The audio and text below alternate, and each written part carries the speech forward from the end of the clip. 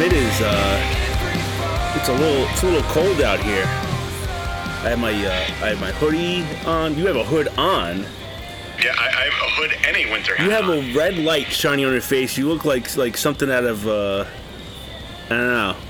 Actually, this is probably the first time I've seen you on Skype. Yeah. Once, usually it's just pitch black and I'm just talking to a voice. Dark. Yeah, it's like I'm talking to Charlie. From Charlie's Angels. But yeah, it's you can see me pretty bright too, I just noticed. So anyway, it's Bulls in the Ring. Fall is officially here. It's after the, what do they call it? The fall equinox, September 21st. I don't know. I just know Earth, Wind, and Fire. Yeah. That's all I remember. Yeah. And it's I actually went to Spirit Halloween last Friday. I went to the one that you went to in Riverdale, New Jersey. And I didn't end up getting anything, and I kind of planned to. I wanted to take home some, but I ended up not taking home anything. We looked for a costume for my daughter, but we didn't really find anything. I tell you something, they have a lot of Killer Clown stuff, and it kind of. I brought this point up to you a couple weeks ago when you went. Yes. And that's, I kind of hate it. I like it and I hate it. Because I've been a fan of that movie probably since late 80s, early 90s. Oh, yeah. I remember it used to be on HBO constantly. Mm-hmm. And I remember I recorded off HBO. I had it on a VHS tape with No Holds Barred. So that's. Oh wow. Yeah, I had it was a back-to-back B movie feature, and I had them on the same tape together, and I would watch it constantly. Me and my sister would watch it constantly. To this day, we still quote lines from that movie. And it wasn't until maybe, I guess, I don't know, maybe like last 15 years, it really kind of became more acceptable in the pop culture atmosphere.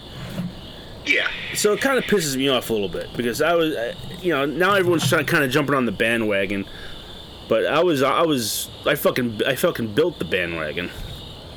Well, that's the thing. Like, I mean, we've talked on the show in the past about our love of B movies, and I have watched probably at least 300 B movies. Spent a lot of my time, a lot of hours watching crappy special effects, terrible, gore sequences, unrealistic stories, all this for like some hipster in Brooklyn to be like, oh, I saw this movie, at some retro VHS store, and now they love it. And it just bothers me. I hate it too. I've been beating the bandwagon of B movies for forever. Yeah, you in have. high school, I was watching B movies. Yeah. And it annoys me. It does. It definitely annoys me that now these great movies have now become popular. I remember watching CK. Would we be talking about trauma movies? Mm-hmm. When we were in college, I remember sitting in the parking lot of OCK talking about trauma movies. Oh, yeah, I remember that. Yeah. That's got to be one of the biggest ones. But I just, that just kind of pissed me off a little bit because it just, I do like it because I do like that there's now merchandise for it, whereas there didn't used to be. But at the same time, it's kind of like, I don't know, that was like sort of like my, like, not mine, because it's not like just solely mine, but like it was sort of like my best kept, like, that was like my kind of, that was my movie, Yes. That was something that like no one else really knew. One person that did know it was a guy I went to high school with, I guess I could say is Andy Georgalis.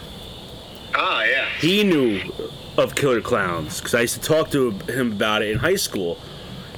But other than that, like, no one else really kind of knew of it. Now it seems like everybody knows Killer Clowns, and I think it's people who just maybe you're right. Like maybe saw like some like VHS thing or watched at some stupid college party 5 years ago, and now they like it or some shit. Yeah, and I guarantee, like, a lot of these B movies that we love, they were, like, someone had their, you know, their older brothers or older cousins' VHS tapes, so everyone got drunk and were smoking weed, and they're like, oh, let's put on this old, stupid movie, and then realized how great it was. I mean, the amount of B movies that are out there, that if people actually watched and didn't take it for face value of what it is, just a low-budget, cheap movie, and watch it mainly for like the entertainment purpose of it. You know, you're not going for storyline, you're not going for dialogue, you're going for mainly just pure entertainment. I look at B movies like fast food. Yes, would everyone like to go eat at a fucking 5-star, you know, Michelin rated restaurant every night eating filet mignon and lobster tail? Yes, but every once in a while that fucking Big Mac hits the spot where you're like, this is delicious, and this is what I need. I need a greasy, fatty, terrible for you burger with a, you know, a milkshake, greasy fries, onion rings. Like, you need that. And that's what a B movie is. I'm waiting for the day when there's something around here where like Killer Clowns or there's like some kind of B movie fest. That, do you know of any, if there's any around here? I mean, I don't know if it's... I know that they've had them. I've seen them up. Probably the best one you could probably think of for that would be if they did, when they do the, what the hell is it called? The one with Tim, the guy that was the original Pennywise. Tim Curry? And what was the movie that he was, Rocky Horror. Yeah, no, I'm not talking about that shit. And I think that's like one of the big things. See, I always wish that like drive-ins would do like a week of creature features. You mentioned that years ago, or I don't know, maybe it wasn't that long ago, when you said that drive-in movies on like a Tuesday should show like B movies or something during the summertime to kind of get like people to come on a Tuesday. And I always thought that was an excellent idea, and I wish someone would do that. And you know, it's funny when you think of like this with COVID and everything, and how you know, we have to social like you would think that like and it being a retro type thing, that more people would be trying to get these drive-ins. Yeah, well, I mean, luckily we have the one in Warwick that's still alive and kicking. That's probably the only one that's left. I think there might be one. Is Fair Oaks still there? Fair Oaks, I think they are. I don't know if they're active. Like, I've looked up on their website, and I just... You never really see anything for it. Yeah. I remember in the paper, you used to always see the Fair Oaks Drive-In, and they would tell you what movies were playing. So it was around at least till the 90s, but I remember Fair Oaks and Warwick were the only two within hundreds of miles. I don't think there's anything else remotely close to us. But oh no, it's open. It is open. Oh, that's actually really good to hear. I'm glad to hear that. I feel like the drive-in's a dying breed. They are open. Yeah. Oh, good. So, I always remember them advertising. They always used to have the T-Rex. Yes. Over the big, because it was the biggest big screen. That's right. Very good. I remember that too. Very good, Tom. Yes. Yeah. Wow. Well, if you know of any drive-ins, you can reach us on Twitter or Instagram. Yeah. And we'll give you that info at the end of the show. So, it's been a week. We all want to know, how was Egan? Because I know, but no one else knows, so... Yeah, she did not come. She kind of like never texted us, and then said like, oh, I'm coming the day of, but she wasn't leaving until like 6 at night. And at that point I was like, I'm like, you're not leaving. She goes, because I don't want to hit traffic. I'm like, Egan, it is, by the time you get here, like my wife, she works early. She gets up at like 3:30ish, around there, you know, depending on, you know, if she showers at night, she'll wake up a little bit later. If she doesn't shower, she's got to wake up earlier. I'm like, she's got to be up at 3:30 in the morning. I'm like, you getting here at 7 o'clock at night? She's going to be up for an hour before. Like, she regularly goes to bed. Like, tonight, she was actually up late. And we normally start recording around 9:15. Because I usually have, like, that 15 minutes to get. If she stays up till 9 is very shocking. Because normally she passes out. So at 9 o'clock, I can get, the dog taken out. I can get the computer set up. I can get my drink ready, have my cigar going. So, like, it's a process. And it takes about 15 minutes. Yeah, absolutely. I'm like, Egan, there's no way that it could happen. I'm like, you can't do this. And it was just, so she did not come. Was she pissed? We may go down to Florida in the holiday season, so possibly meeting up with her then. Okay. But this one was just, it was not enough time. Didn't work out. No. Was she upset? Well, again, she's a greenie, so I did not get to directly speak with her. Because what happened was, as we were driving, me and my wife were driving back from, I forget where. And as we were driving back, that's when I texted her, because we were within, like, the service range. Because once you get into probably, like, 5 miles around my house, like, there's no cell service. Like, it's terrible. And it's bad for, like, iPhone to iPhone people. Mainly, I got it, like, if I'm trying to text you, I got to be within Wi-Fi range for it to go that way. But if I'm just going off data, it's very hard around here. And then adding in the fact that a greenie's out there, it just makes it near impossible. Oh, I remember when I used to come to, not your house, but when that transition house you had for a little bit, I used to text you the second I got on County Route that I was there, because you would get the text when I got there, because that's how long it took to get through. And I did that every time, and it always worked pretty much. Yeah. You had to, because we have asshole residents around here, and I will say it. There's assholes that said they were going to put in a cell tower, and they're like, "Oh, we don't want it, this and that." They're worried about pollution. They live in a fucking farming community. There is fucking chemical sprayed everywhere. Yeah, that's. We live next to the Wallkill River, which, if anyone knows, read about the Wallkill River and algae blooms, and it's. We're in a fucking shitty area. We got the Hudson River not that far from it. Like, you're gonna get something here. Like, I'm surprised people haven't been walking around with 3 arms. It's just, this is a very bad area when it comes to chemicals. Like, someone we graduated with, unfortunately, had cancer at a very young age. Yeah. Family that we knew. But again, no one in my family has ever had breast cancer. My mom and my aunt both got it. Like, no one that we ever knew ever got it. They both got it. Like, it's something that just doesn't happen. Yeah. And this is and here we are. But well, that's Warwick, Pine Island for you. Like, they want nothing coming in. They want nothing moving. Yet they allow a fucking Dunkin' Donuts to come in. So go figure that one. Yeah. But and a fucking Dunkin' Donuts without a drive-through. Yeah. You're right, without a fucking drive-through. Which they could easily do. They could just punch a hole in the back of the thing and put one in, but no, they can't. Yeah. That's why, like, I hate Dunkin' Donuts to begin with, because from working around, like, we wherever I worked, there's always been, like, a Dunkin' Donuts within a stone's throw away. And for people who maybe, like, don't understand it, like, I don't know if there's any other like, it'd be like, it's the equivalent of Canadian Tim Hortons. There's one on every fucking corner. Yeah. I drank so much Dunkin' Donuts, like, when I was within my first, like, 7 years working, that I can't drink it anymore. Like, I drink it, it's just, like, I just hate the taste. I don't think it's good. It's fast food coffee. Yeah. That's in all honesty, I'd rather go to a bodega or a gas station to get coffee. Yeah. I used to drink Dunkin' Donuts every day. I limit it now to, like, just pretty much on Saturday mornings, if we don't have coffee here. So that's kind of what I do.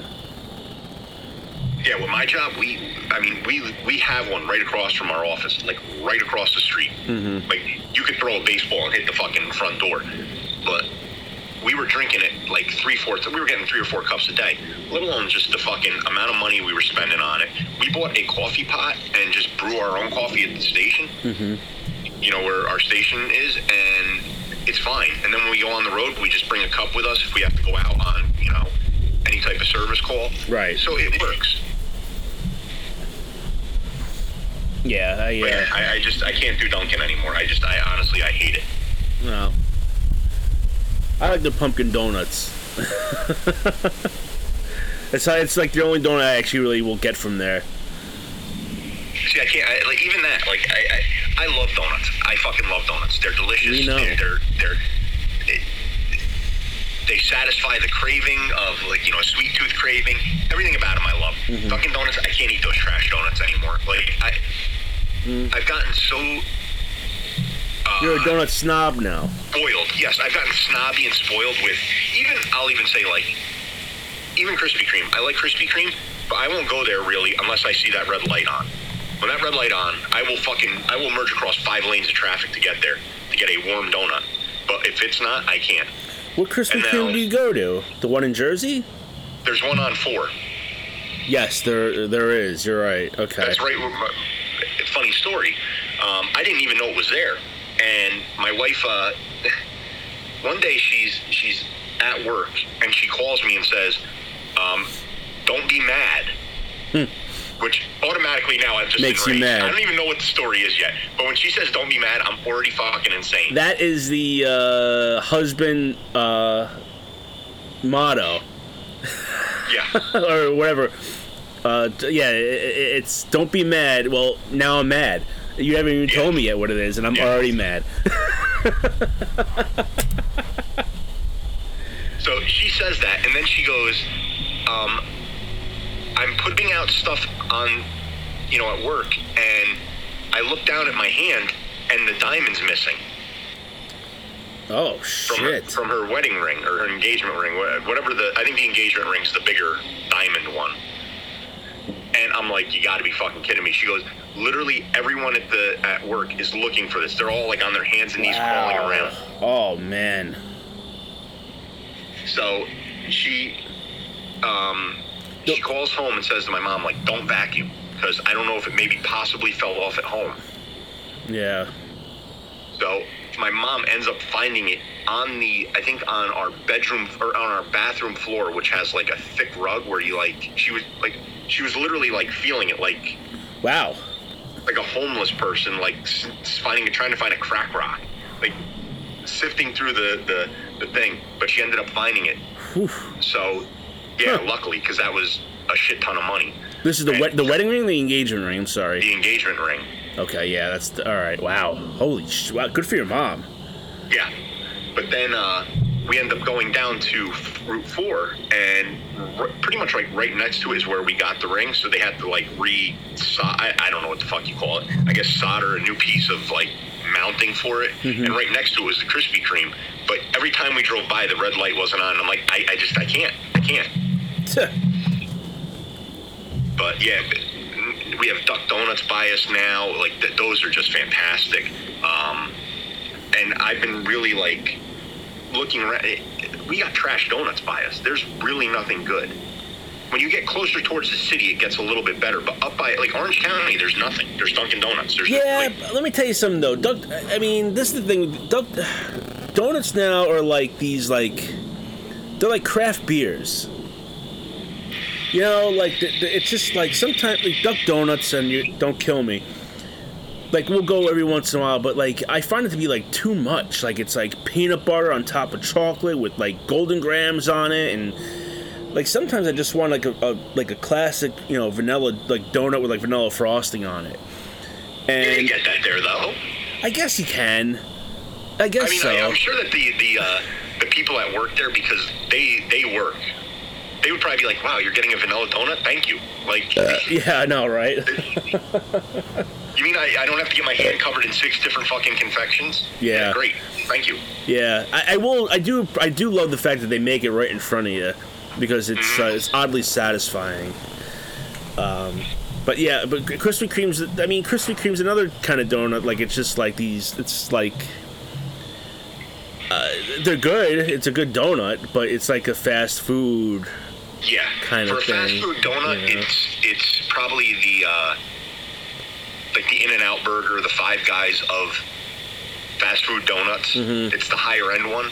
But I've eaten so many Krispy Kremes that like I said, I can't do it anymore.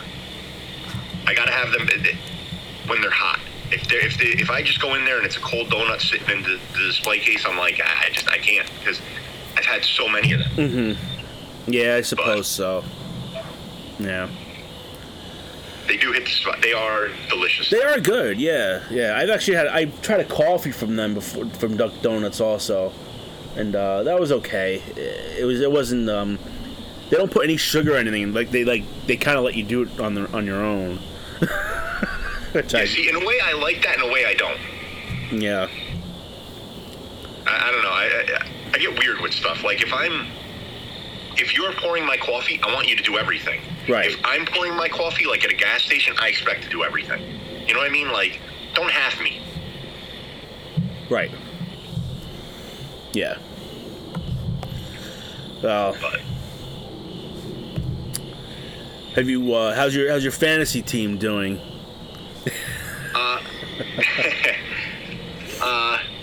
my one team, I started out really good. I had the most points in the league. This is my my coworker league. Oh, okay. Or mainly now former coworker league. I started out really hot. I had the best record in the league, and then last week, Jonathan Taylor really kicked me in the dick. He brought down a lot on my team, and I think if he would have just had an average game, I probably could have pulled it out. But he really fucked me hard with that, and I just don't understand it. He's the best running back in the league. Your team isn't that good. Matt Ryan looks terrible, and I would be just handing him the ball because he can make magic, and they just didn't do it. Matt Ryan, it's funny. Matt Ryan is probably the only mediocre quarterback who has been playing for so long that is still starting.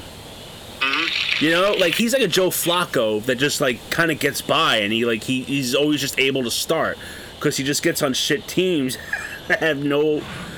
And the Colts aren't really that shitty of a team. They're like middle of the road, I would say. But he's always able to start, and he's not that great of a quarterback. You know? The thing about Matt Ryan was when he was in Atlanta, he had such great receivers that he could just throw the ball and they're going to catch it. That's why his stats are as great as they are. He's like the white Dante Culpepper. You give him a good receiver, he'll friggin' throw for 400 yards a game. Yeah. Take away those receivers, he's nothing. Yeah. And I mean, luckily, and you saw it last week. Like they did nothing on offense without shit. What the hell's his name? It literally just popped out of my head. Pittman. They were like terrible. But yeah. I don't know. I actually squeaked by a win last week. By like the skin of my teeth, I won, and so I'm now 1-1. So I don't know. I think I'm having a. I think I have Rodgers as my QB. I always kind of I franchised him in. I don't know if I'm keeping him. Like he's just again he lost all his receivers, and now he's just kind of he's just not doing as hot as he was. So and my backup quarterback is Trevor Lawrence, who's doing all right actually. But I don't know if I could start him over Rodgers. It's kind of like I don't know. But I guess we'll see. But it should be interesting. Yes. So. Yes, and then in the league that I'm in with you, I kind of let it be known that I was not happy. You got to steal this. You got to steal this week. I as we talked about on the last show, I expressed my displeasure on the group chat for it, or the league chat. I guess it's not a group text. It's a group chat that we have on the thing, and I explained my displeasure, and I thought that there was some shenanigans, if you will, that were taking place at the draft. Mm-hmm. And I think I made a lot of valid points. Well, And what happened was, to give a little backstory, guy drops, Marquise, what's his name? Hollywood. Yeah, Marquise. Hollywood Brown. Marquise Brown, thank you. I was going to say Colton for some reason. For Nope, he is on the Saints, or I don't even think he is anymore. For Trevor Lockett? Tyler Lockett. Tyler Lockett. I'm bad with names. I saw that, and I'm like, what the fuck is this guy thinking? And right away I put in a waiver claim for him. Yes. Because I have my waiver claim's 7. So I figured I'll just fucking try. Why not? This guy was dumb enough to drop him. Next thing you know, he's put back on the guy's team, and I'm like, this is kind of bullshit. Like, what's going? Like, why is he added? And it came like, oh, he dropped him by mistake, which is, it's bullshit. Because you can confirm that. And that's my thing on it. It's not like you sit there and you I want to pick up, John Smith, and I drop, Mike Rogers.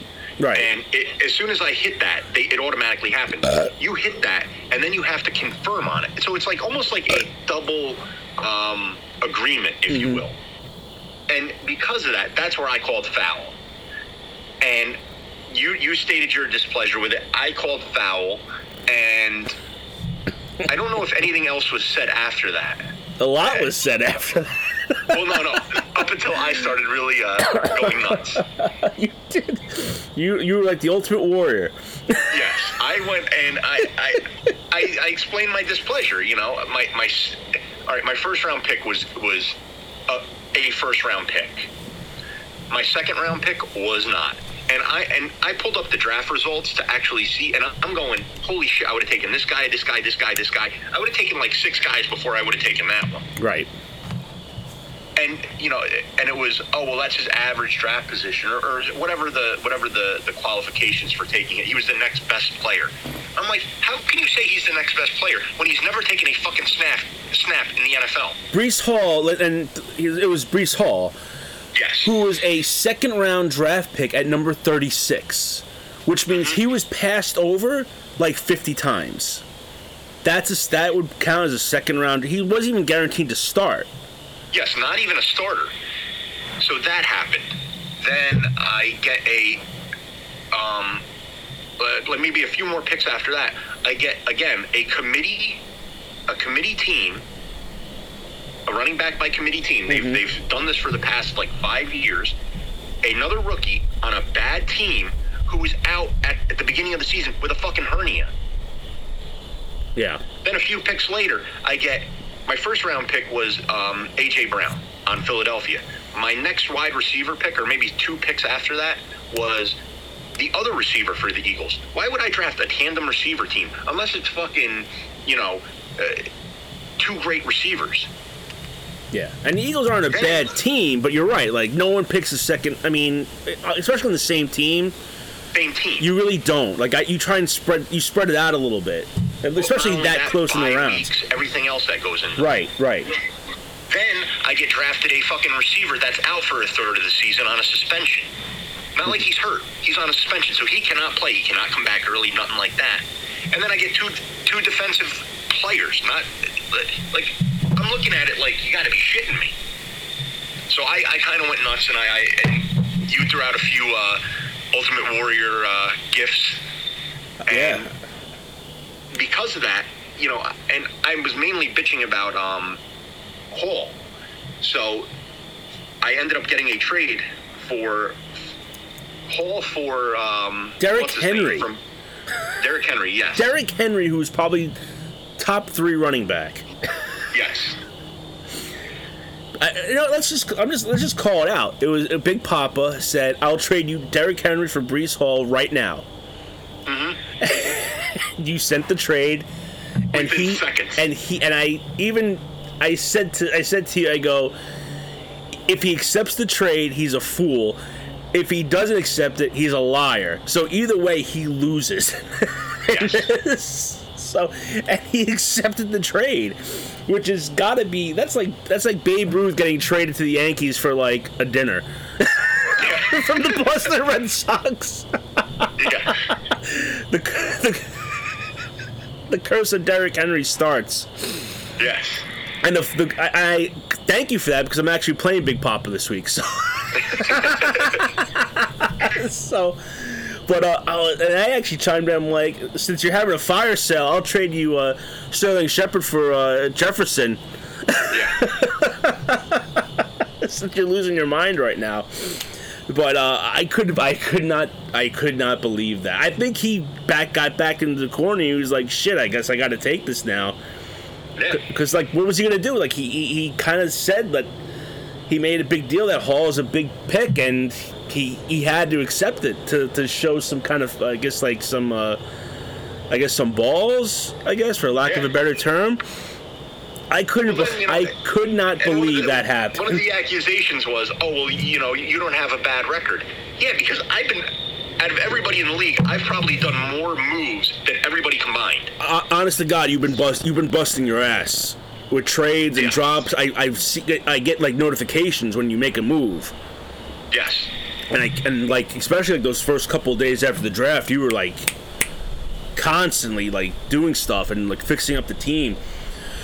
So I'm really, and like, he hasn't had a good couple of weeks, Derrick Henry, but it's the beginning of the season. He's gonna pop off eventually. Well, remember a few years ago, he had a terrible beginning of the season. I had him.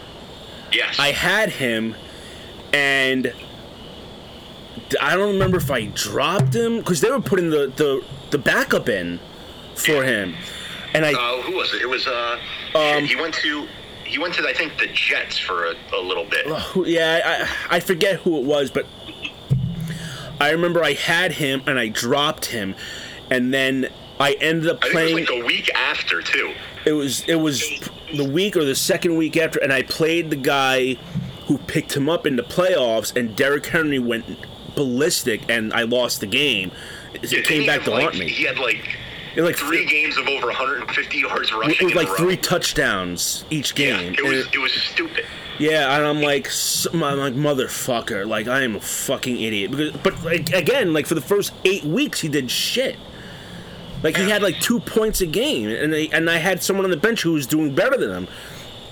So I dropped him, and I ended up picking someone else that obviously cost me. But a good running. I mean, again, I don't know what I don't know why he called that out, man. He gave away his best running back. Maybe, and from what the professionals, a lot of these fantasy football forecasters and everything like this are saying, Hall is going to eventually be a stud running back. Eventually. Eventually is the key word. But is he though? I mean, if he's going to be that big of a stud running back, why was he picked up so fucking late? I could see now. Here's the thing: if he went first round, top 10, easy trade. I could definitely see that. Like, you're picking up, like, that's like a future. That's you're planning for the future right there. Top 25. If he went like first round, kind of late, I'd be like, I don't know. Like, but like, who knows? Maybe he'll pull through and he'll start by the end of the year. But second round, and who knows? Like, Brady was drafted 4th round. Yeah. Or however late he was. So anything's possible. 6th round, but I think. Yeah, it was late. It was super late. So anything's possible. But one, he's on the Jets. Yes. Which is not a good team. And then second, he was just drafted so late. So why would you? I mean, he should have thrown out. I'm looking at his team. He should have said, I'll trade you Javonte Williams for him. Just someone that kind of is almost equal, but he gave up his franchise running back. So I don't know. I think it was a silly move. The only thing I can think of too is Derrick Henry has been playing for a while now. His shelf life isn't going to be much longer, and he's a bruising back, so he's getting hit up.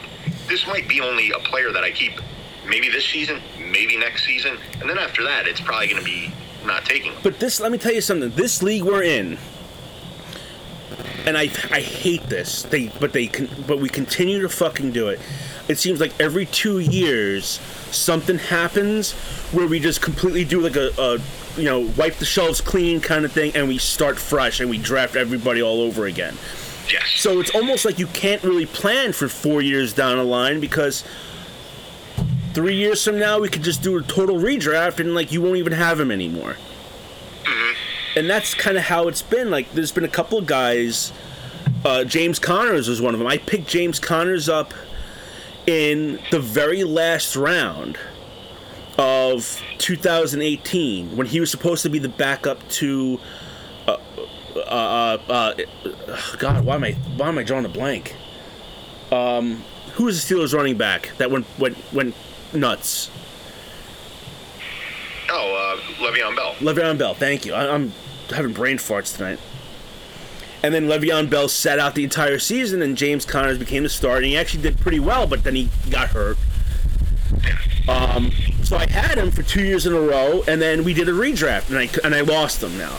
Now, granted, he's not exactly as good as people were kind of making him out, but he's like after franchise guys, he's like a first round, second round pick. Yeah. You know, he's a starter.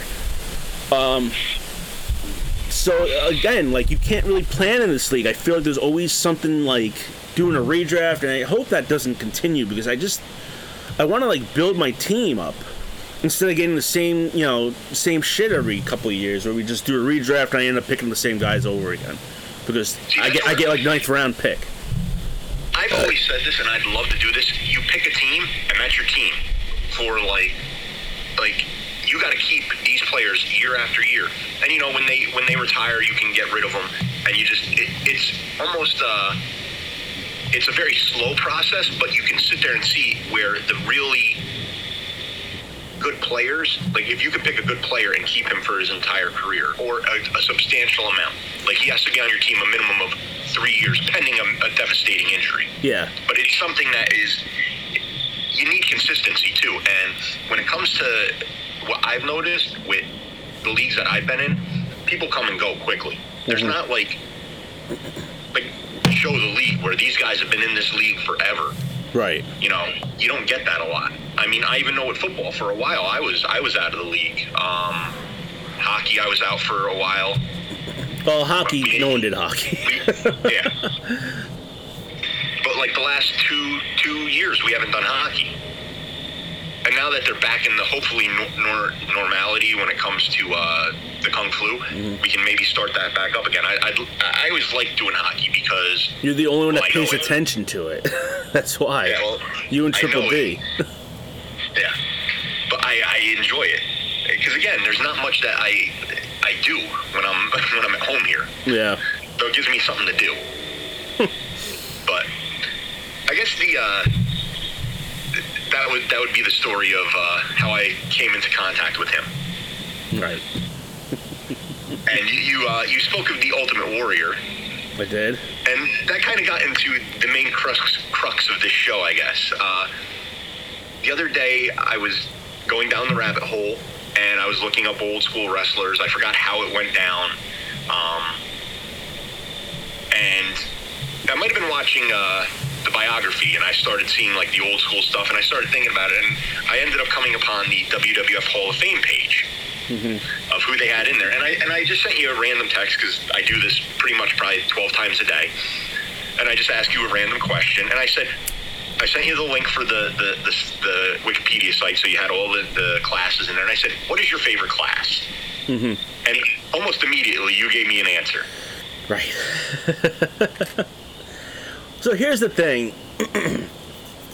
All right, so the Hall of Fame, the WWF, WWE Hall of Fame, all started because Andre the Giant died. And pretty much right away, they created this Hall of Fame, quote unquote. That's just like it's just like a name. There's no building or anything. And they inducted Andre the Giant as the sole person in the Hall of Fame as the first inductee. It went on for a couple of years, and then after '96, they stopped it until 2004. And then since 2004, it's been a yearly thing where they inducted a bunch of guys. So now you asked me what my favorite class was, and I said, well, 2005. If you're a fan of the show, you know that I'm a huge Hulk Hogan fan. And coincidentally, Hulk Hogan was inducted into Hall of Fame in 2005. But that's not the sole reason. Now, you see, they kind of built this 2005 Hall of Fame around the fact that it was the 20-year anniversary of WrestleMania. It was 20 years. So the 2005 class is Hulk Hogan, Roddy Piper, Cowboy Bob Orton, Jimmy Hart, Paul Orndorff, Nikolai Volkov, and the Iron Sheik. I never even put that together until you said it. And yeah, now that you said it, it makes complete sense. That's why they did. You got 1, 2, 3, 4 of those guys were in the main event of the very first WrestleMania. Now, why they didn't induct Mr. T into that point, who would go on? He would go in later on in a couple years, but I guess they didn't really do celebrities yet. But I think he should have been in there with the rest of them. Actually, the next year they did celebrities because William Perry got it. Yeah, so when did Mr. T go? He went in... Jesus. 2014, so like 9 years afterwards. But to me, I mean, he was so instrumental in that first WrestleMania. Like, I don't know why they ignored that. So, you looked at that list. That is, to me, a very bona fide Hall of Fame. Okay. Everyone knows Hulk Hogan. Probably, arguably, the most famous wrestler of all time. Hulk Hogan. And I think a lot of that, too. And if you were in the South, you weren't a big Hulk Hogan fan because you had Crockett Promotions and then WCW. But because of his introduction in the pop culture is where you got maybe a little more familiar with him. So right. You knew who he was. You may not like him, but you knew who he was. But let's call a spade a spade. If you never watched wrestling at all in your entire life, and you're over the age of 30, you know who Hulk Hogan is. My wife knows who Hulk Hogan is, and she never watched a lick of wrestling. All right? Roddy Piper. Another guy who... I would say he's like B-list in terms of like... In terms of pop culture, like knowing what, like you got like Hulk Hogan, Macho Man, Steve Austin, The Rock. I guess I'll say John Cena. Flair. Yeah. Maybe he's like borderline, but what I'm talking about is guys who like they were so popular that you don't have to watch wrestling to know that they were wrestlers. You knew they were larger than life. All right. Okay. Roddy Piper is probably one of the best bad guys in wrestling, and I liked him as a good guy, but he's more known as a bad guy. On top of that, crossed over into mainstream and started like a lot of shit. Like he's an actor, even up until like the year he died, he was still doing stuff. He's in one of my favorite movies of all time. They Live. B movies. Yeah, They Live. Hell Comes to Frogtown. Yes. He was one of John Carpenter's boys. Yes. And he did a lot of he was in a couple episodes of It's Always Sunny in Philadelphia. He's done a lot of stuff. Jimmy Hart, probably one of the greatest managers of all time. Iron Sheik, one of the greatest bad guys of all time. Actually crossed over in the pop culture as well with his radio interviews. Yeah, like the last 15, 20 years or so. Bob Orton, Nikolai Volkov, okay. You know, for what they hold their place in history. They do. For wrestling. And same thing with Paul Orndorff. Right there you got 1, 2, 3, 4, 5, 7 guys who, without a question, are bona fide Hall of Fame people. There's no question. You say they're going to Hall of Fame, no one questions it. Okay, I can see why they're putting this guy in. I can see why they're putting Jimmy Hart in. I can see why... I mean, people hated the Russians in the 80s. Nikolai Volkov was hated. Hated. Really, so hated. And he teamed with the Iron Sheik. And Iron Sheik, I mean, other than that, was very instrumental in Hulk Hogan becoming champion. He was that transition guy. So you have a very bona fide Hall of Fame. And the Hall of Fame has been kind of criticized in the last several years for including guys that some say shouldn't really be in there. Like the Bella Twins got inducted, I think, last year, 2 years ago. Like they don't really, you know. Me personally, I don't like them. I don't know why they're in there. A lot of people criticize Koko B. Ware being in there, which I like Koko B. Ware, and and over time they started inducting guys that might not have been as they've had success outside of WWF, like Koko B. Ware. This is what I was gonna say. Koko B. Ware before. Go ahead. Sorry. They could be in the Pro Wrestling Hall of Fame. WWF is kind of its own juggernaut in regards to it. And if you, like, it would almost be, Koko B. Ware would be in the Baseball Hall of Fame. And then if they had the Major League Baseball, you know, like, you could be a great AAA player and make the Hall of Fame for being a great AAA player, which Koko B. Ware was. Down south, he was beloved. Oh, absolutely. Yeah, I mean, he was very popular. Yes. Very popular. But in WWF, never really had any shine. No, he was known as a job guy, pretty much. He was like a low card job guy. So a lot of those classes are tainted because of one person or two people going in that a lot of people are like, why is this guy going in when you have so many other people that deserve to be? But that 2005 class, and granted, this was like kind of at the beginning of the Hall of Fame kind of coming back, so they were kind of really just picking guys that really deserved to be in at the time. But in the later years, there's a lot of criticism.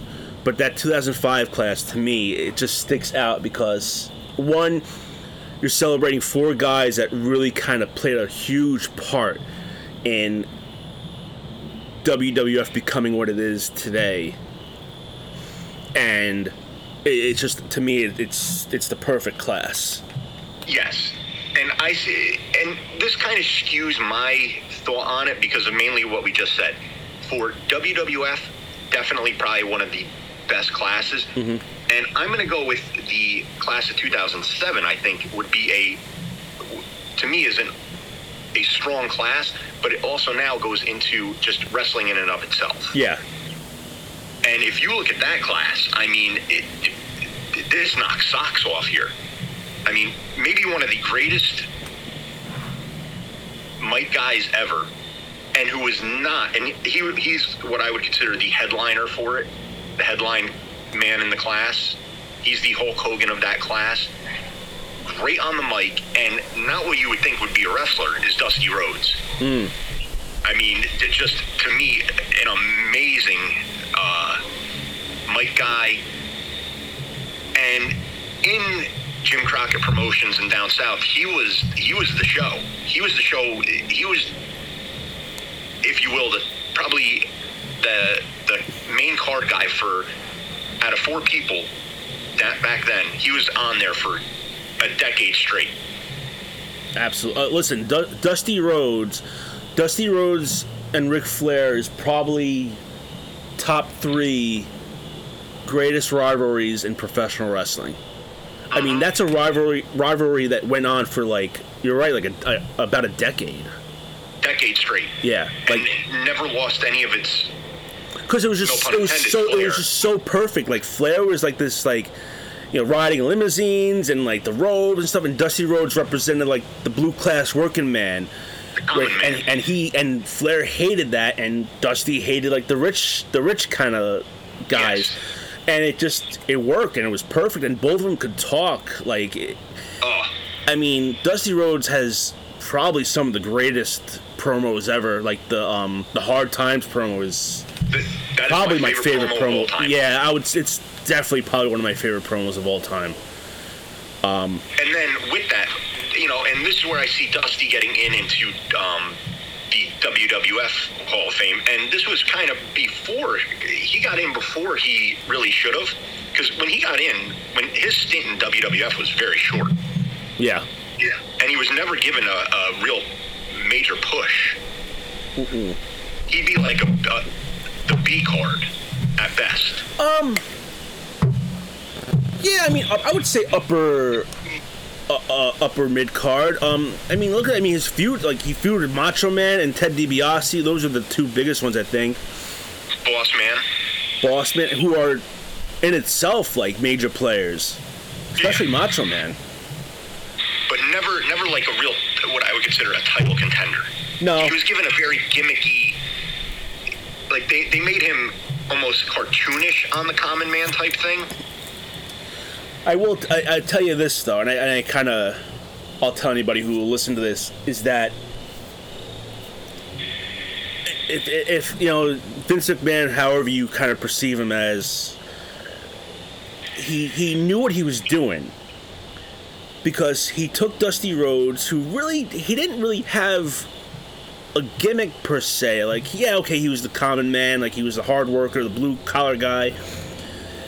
Gave him polka dots, and you can take that as silly or whatever, but he like made him like stand out. Oh, absolutely. A little bit, like you remember, like when you see yellow polka dots, to this day I automatically think of Dusty Rhodes. Oh, absolutely. Gave him a kick-ass theme song. Yeah. I mean, I love that. It's probably one of my favorites ever. And gave him a large black woman as his valet.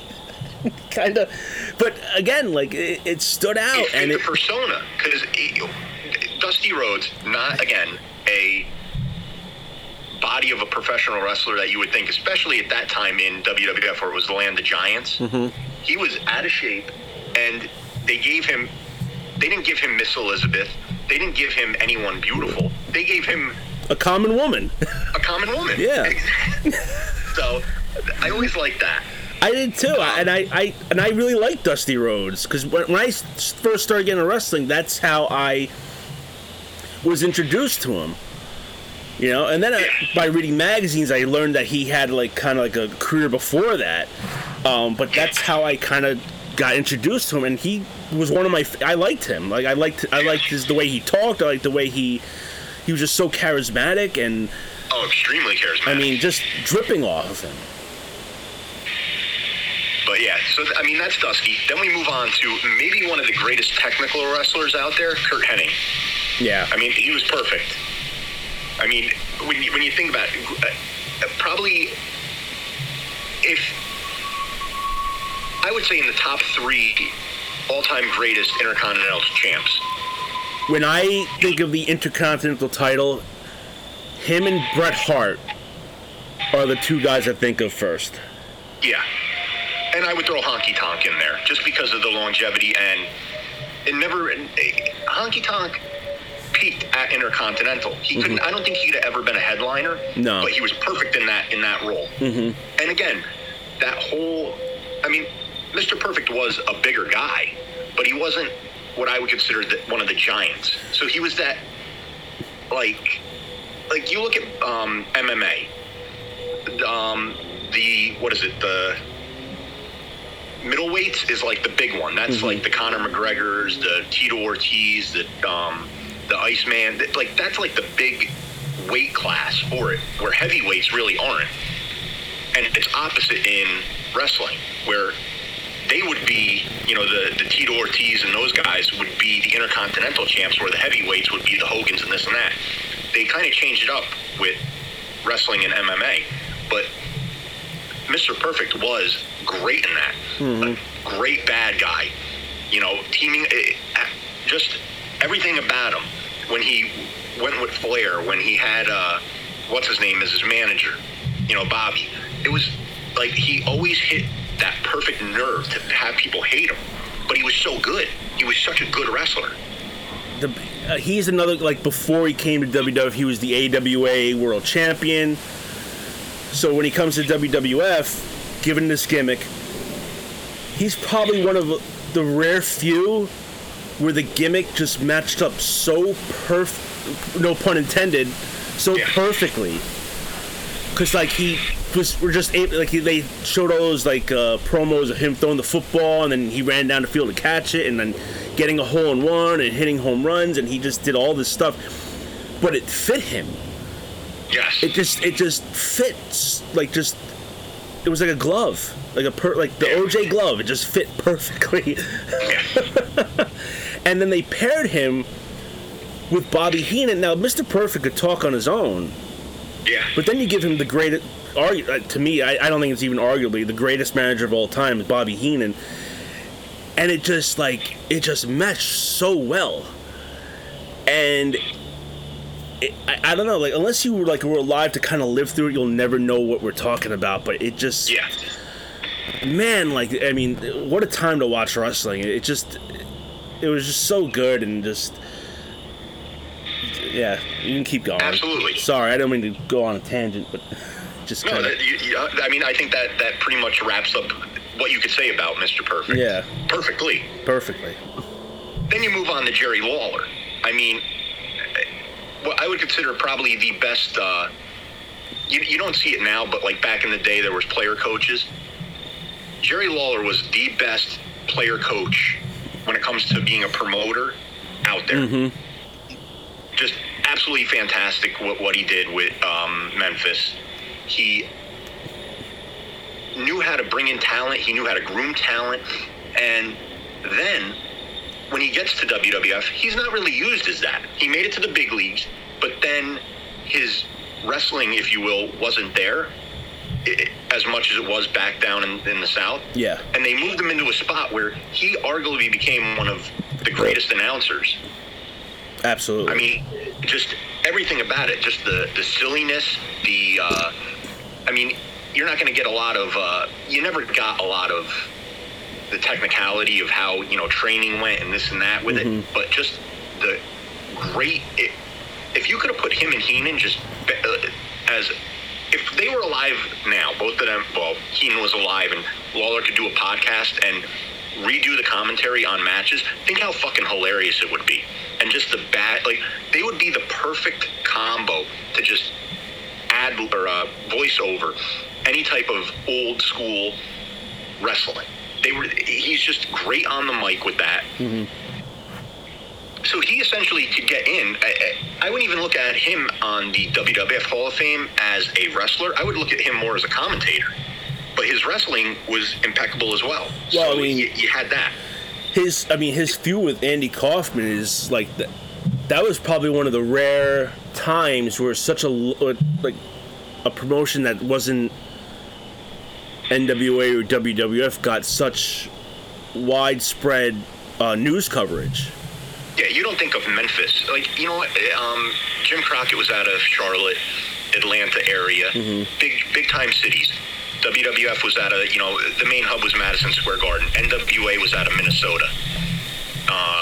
All these places. Memphis, you don't think of that as a wrestling hub, but he made it amazing, and he got that put in the national spotlight. And probably one of the first wrestlers to ever really be on a late night talk show and cause such controversy. Yeah. And never breaking key fob with it. I mean, that was the other big thing. I mean, this is still when wrestling was real, and they sold it, and they sold it for decades after the fact. Yeah. And the fact that they made a fucking movie about it, essentially, Man on the Moon was about that. Yeah. I mean, it elevated Kaufman as well, I would think. Yeah. Because, I mean, if you ever watch any documentary about Andy Kaufman, they always include what he did. 90% of the thing is that. Yeah, he went to, and he became like he'd beat up there were women in the crowd, but they were plants. Yeah. And he became like the intergender champion, and then he feuded with Jerry Lawler, and it just, I think that elevated him more than what he was. Yeah, I mean, he was a bit player on Taxi. He was a bit player on SNL. Mm-hmm. But really what got him into the limelight was Lawler. Absolutely. So you have that. Nick Bockwinkel. for anyone that's on the list, he's an old school guy. You know, kind of one of those 60s, 70s, bringing it into the television era type thing. Mm-hmm. His feud with Bob Backlund, things like that. It was very well known in the Madison Square Garden, you know, wrestling circle for WWF when they were starting to really pick up their momentum to become this juggernaut. He was one of the founding people in there. Mm-hmm. You know, him, Pat Patterson, Bob Backlund, the Sheik. These were the guys that laid the groundwork for what WWF became. Yeah. So, I mean, and out of all of them, it's what I would think is probably the weakest one on this list. And that says a lot. Yeah, I'll disagree. Okay, I think I know where you're going to go with it. The reason why is because the AWA, for those who don't know, was kind of like that. You had the WWF, you had the NWA. Those are the two major ones. AWA was right behind that. Yes. They were that third promotion. They broke away from the NWA in the early 80s, and they kind of, or maybe it was the 70s, and they became their own entity. So, and he was the champion for a long time in the AWA, and that was one of the reasons why Hogan ended up leaving, because they refused to take the title off of Bockwinkel. Yeah. And so he really was just, he was a major player for that, like, old school wrestling atmosphere. Yes. So I'm not going to say, maybe in terms of WWF, there's another guy in here I would say would be the weakest one on here, but I wouldn't say it's him. I think that's a well-deserved spot. All right. For a manager and a wrestler, and it's very hard to have that kind of transition, if you will. I mean, Bobby Heenan wrestled a little bit, but never considered a great wrestler. I mean, I'm trying to think of any other manager that really kind of transcended into that, and was it's almost like a football coach. All the great football coaches were not great football players. Mr. Fuji was not a great wrestler. Oh, baby, I don't think that's true, baby. But he moved into the villain, and mainly what I would consider like the foreign, that Pacific, Japanese, Samoan type of manager, and he was great at it. Yokozuna, all these guys were just, he was a great manager on that end. A great villain manager. Really didn't do a lot of talking, but was great at the ring. With, throwing salt in people's eyes, grabbing legs. He played that villain sidekick, if you will, to the wrestler, and he did it perfectly. Oh, yeah. Waving the flag. He was able to incense the crowd. He was probably one of maybe the biggest crowd risers for any of the managers out there, I think. Oh yeah, Demolition. He managed Demolition too. Yep. Mr. Fuji, who he teamed. Toru Tanaka. And I believe they won the tag titles at some point. But he's more known as a manager, and he was, to the point where, like Bobby, you just stuck in with some guy. All right, even if it was a new guy, like he's with Mr. Fuji, he's bad, so we boo him. He just brought that much heat. Yeah. And he never really had, other than probably Yokozuna might be his only real big champion. Yeah, he managed a lot of mid card guys. Mid cards. He made them wildly hated. Mm-hmm. And I think he made them more hated than they made themselves hated. Oh yeah, there's a lot of good stories about Mr. Fuji out there. Yeah, and not only that, yeah. And he was an older guy, and he hung with the young guys when it came to the partying scene. Yeah. So that is like a backstage He's, type of legacy. Notorious prankster. Prankster, yes. Yeah, there's a lot of we won't get into now, but if you ever want to check it out, just Google Mr. Fuji pranks, and there's some fucked up ones. Yes. So. All right, maybe this is who you're thinking of. Yeah, if you're going down the list. Sheik. Yeah. And this is where I'm going to say maybe because he wasn't as known in WWF at all. I mean, he had a few cups of tea there, you know, but his influence in Canada, mainly in Toronto and the Detroit area, is legendary. The amount of, and think about this, when he was big, this was when it was more conservative. He kind of brought that, he made the way for Bruiser Brody, Abdullah Butcher, ECW, all this backyard wrestling that we have now. He was the innovator of it. Absolutely. That hardcore style. You know, if it wasn't for him, wrestling, I don't think today would be what it is, where you have these guys, you know, jumping off the top of cages, doing anything like that. He really got that going. I agree. He definitely was one of the original hardcore wrestlers.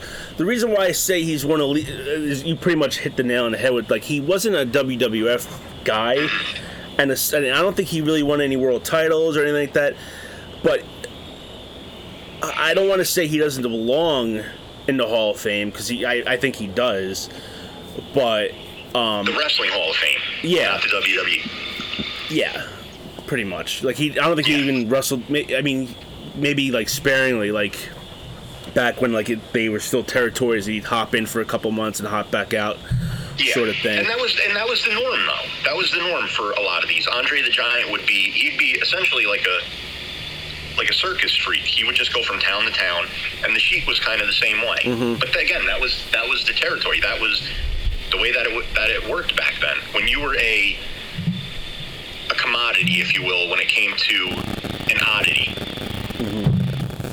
So you have that. Arguably, probably the best Pat Summerall of announcers, and that is Jim Ross. Yeah. I mean, so the reason why now here's where we come with the controversy.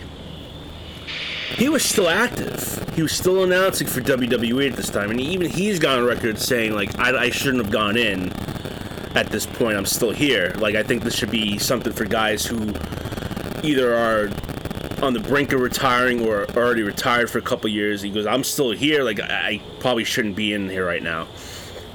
But hands down, like I always say, the best announcing team of all time is Bobby Heenan and Gorilla Monsoon. yes. But Jim Ross and Jerry Lawler are easily second, and there's not even a question about that. Just their chemistry together.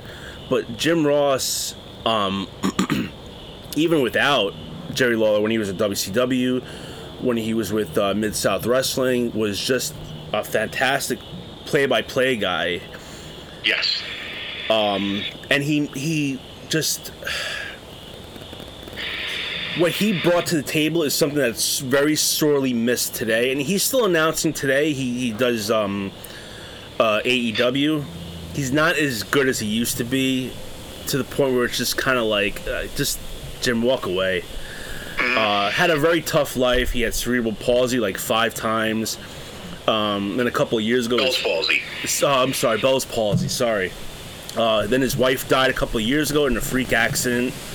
Yeah. Very tough life for this guy. But pretty much what you said, he's the Pat Summerall of wrestling.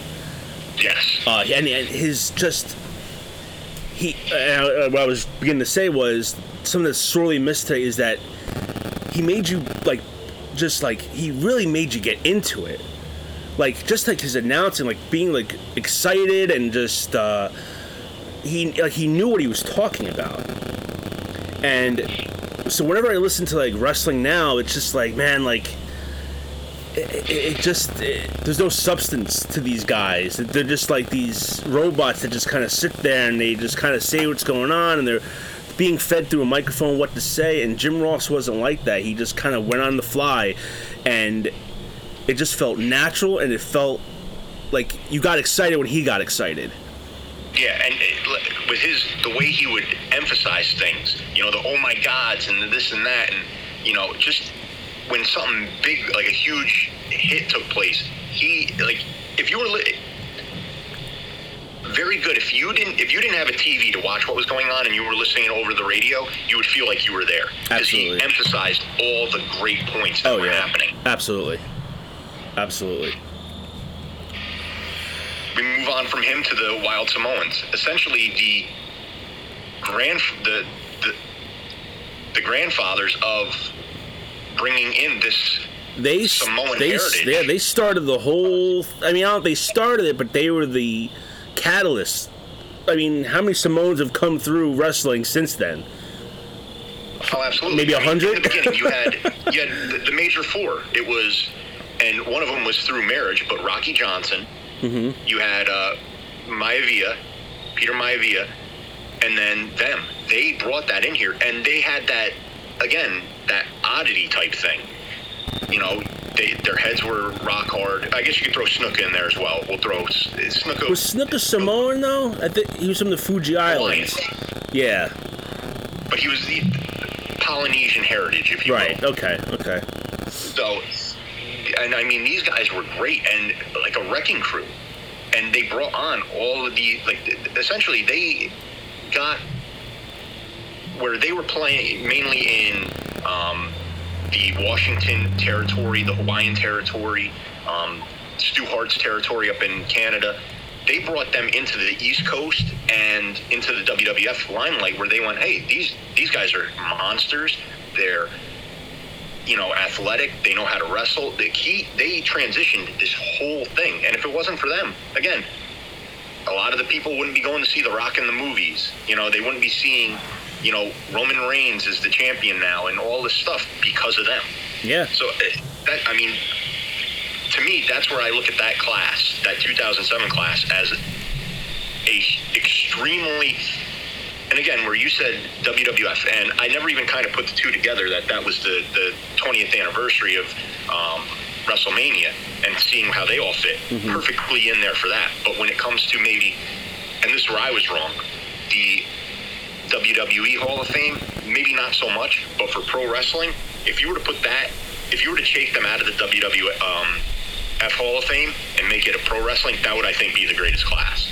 It's a good class. It's a really good class. Again, up and down the list, you got world champions, you have innovators.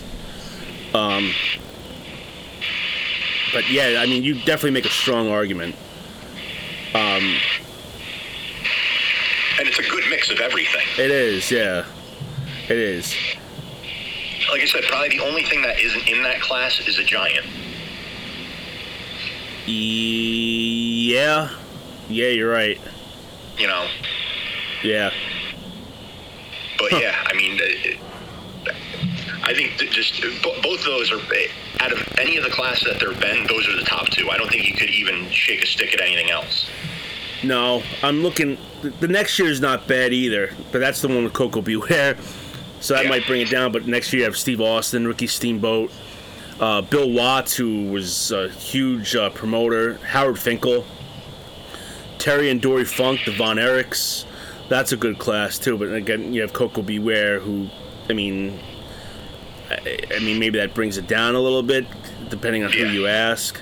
Then 2010, $1 Million Man, Antonio Inoki, who was like the Japanese Hulk Hogan, Wendy Richter, Mad Dog Vachon, Gorgeous George, Stu Hart, and Bob Uecker. So you could see where it's starting to get a little bit more watered down. Yeah, but I would say that 2008 class or 2007 class is like the last one where it was like, okay, I can kind of see why every guy here would be inducted.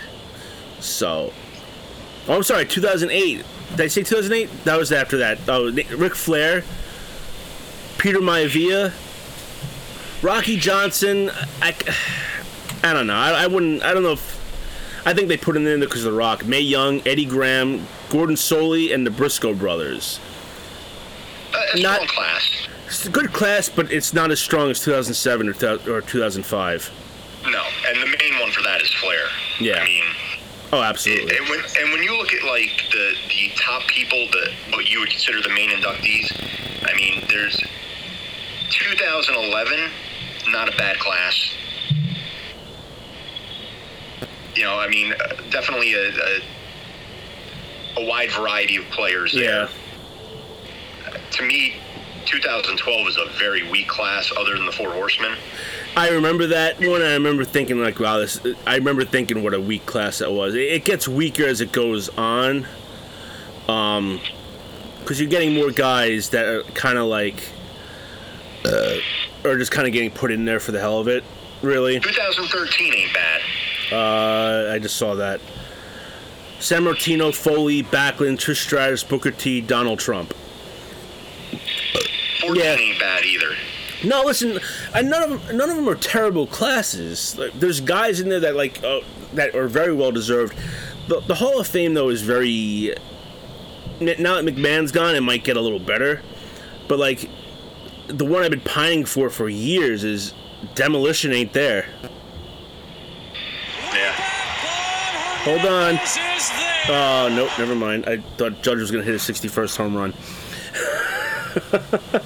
But, yeah, so, but Demolition is the one that's just so sorely missed out of there, and why they haven't been inducted yet is just beyond me. Because they always put a tag team in every year. Like, Harlem Heat, great WCW tag team, but they never competed together in WWF.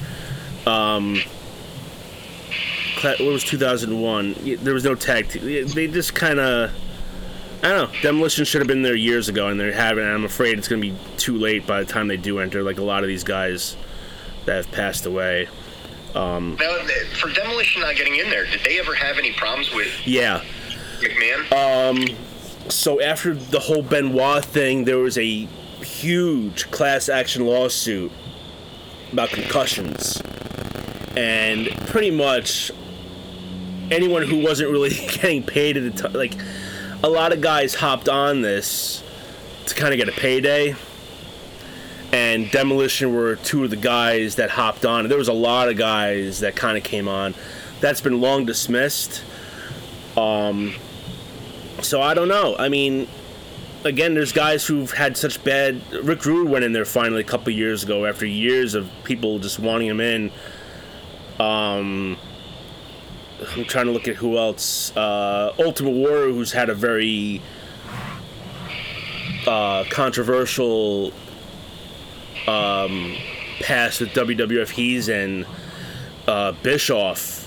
So a lot of guys who've done wrong by WWE standards in the past have gotten in, but they're probably the last guys who should be in who aren't in yet. So I'm kind of hoping maybe this year they'll be in, but I don't know. Well, that's the other thing too. The way that wrestling has become, where the belts change hands seemingly every other month, if not sooner, you're watering down the championships, where guys in the past held it for years. Yeah. Which made it a lot more. You had a lot more prestige. Yeah. Now it's just. Well, Roman Reigns is he has the two world titles. The Universal title he's held for about over 2 years now. And the WWF one that he just won at WrestleMania. So he's the longest running. If you want to count the Universal title, it's a very new championship that's been introduced a couple years ago. As like the Raw world title. That's so he's like the longest running world champion probably since Hogan, because no one's held it longer than a year since CM Punk did it a couple, like maybe 10 years ago. He held it for a year. But other than that, like a long title reign like that is so rare, and you know what it is, like it's a lot different now than it was. You had 4 pay-per-views a year. You didn't have a live show every week. Now you have 2 live shows a week. You have a pay-per-view every month. It's a different atmosphere. Sometimes they'll do a title change to like boost ratings or whatnot, and that didn't exist back then. So I sort of see it, but at the same time, a lot of these titles, like the Intercontinental title, the U.S. title, the tag titles, even the World title at one point, it changed hands so many times that it's become so watered down that no one gives a shit. And I'll give Triple H, Triple H, for anyone who's been paying attention to wrestling, I'm probably one of the few people who listen, who are fans of the show. He's trying to restore that, and he's been featuring those 2 titles every week in title defenses and building up whoever's the champion. So he's doing a pretty decent job of it. So hopefully I'll continue.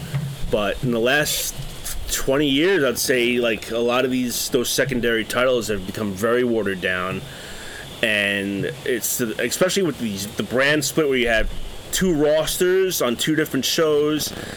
And you have 2 world titles, so there's more to fight for, I guess. And no one gives a shit about those secondary titles anymore. So, there was actually a great Intercontinental title between Sheamus and this guy. He used to be called Walter. Now he's called Gunther. He's a big Austrian dude, and he's probably one of my favorites right now. But he's the Intercontinental title holder. And they had a match at the last pay-per-view where they just kind of beat the shit out of each other, and it's probably, a lot of people are saying it's probably like the match of the year. So if you could find it out there, if you have Peacock, I would highly recommend going back and watching it. It's a great match. Like I sat and watched it, and I watched like every second. It was just a fantastic match. So they're starting to rebuild those titles, which I'm very happy about, because the Intercontinental title, like I love the Intercontinental title. Had such great holders for it years ago, and I feel like that prestige has been lost. So I'm kind of hoping like that kind of gets elevated a little bit. So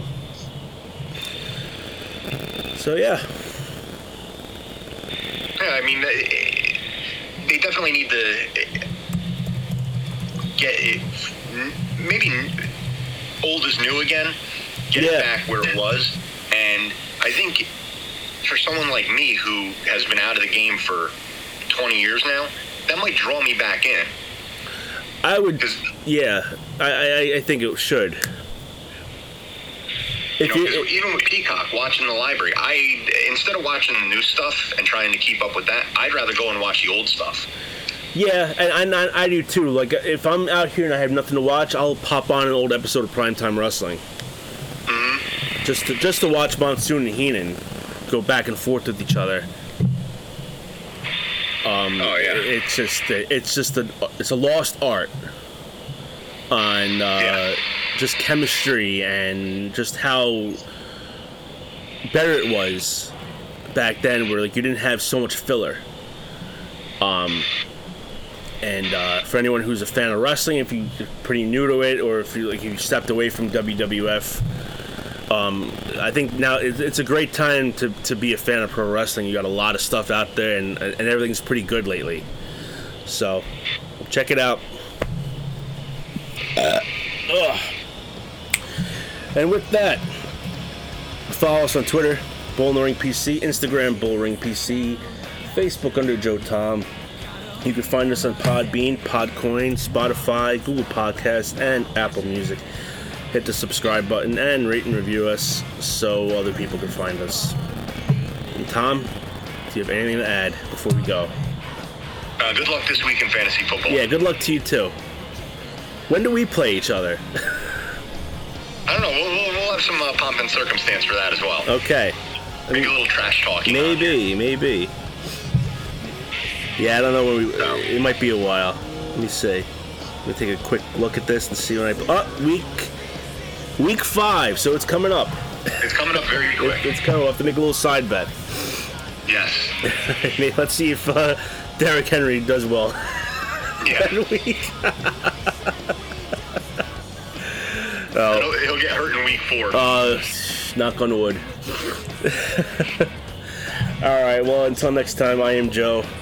I'm Tom. And we'll see you next time right here on Bulls of the Ring. The time, the place.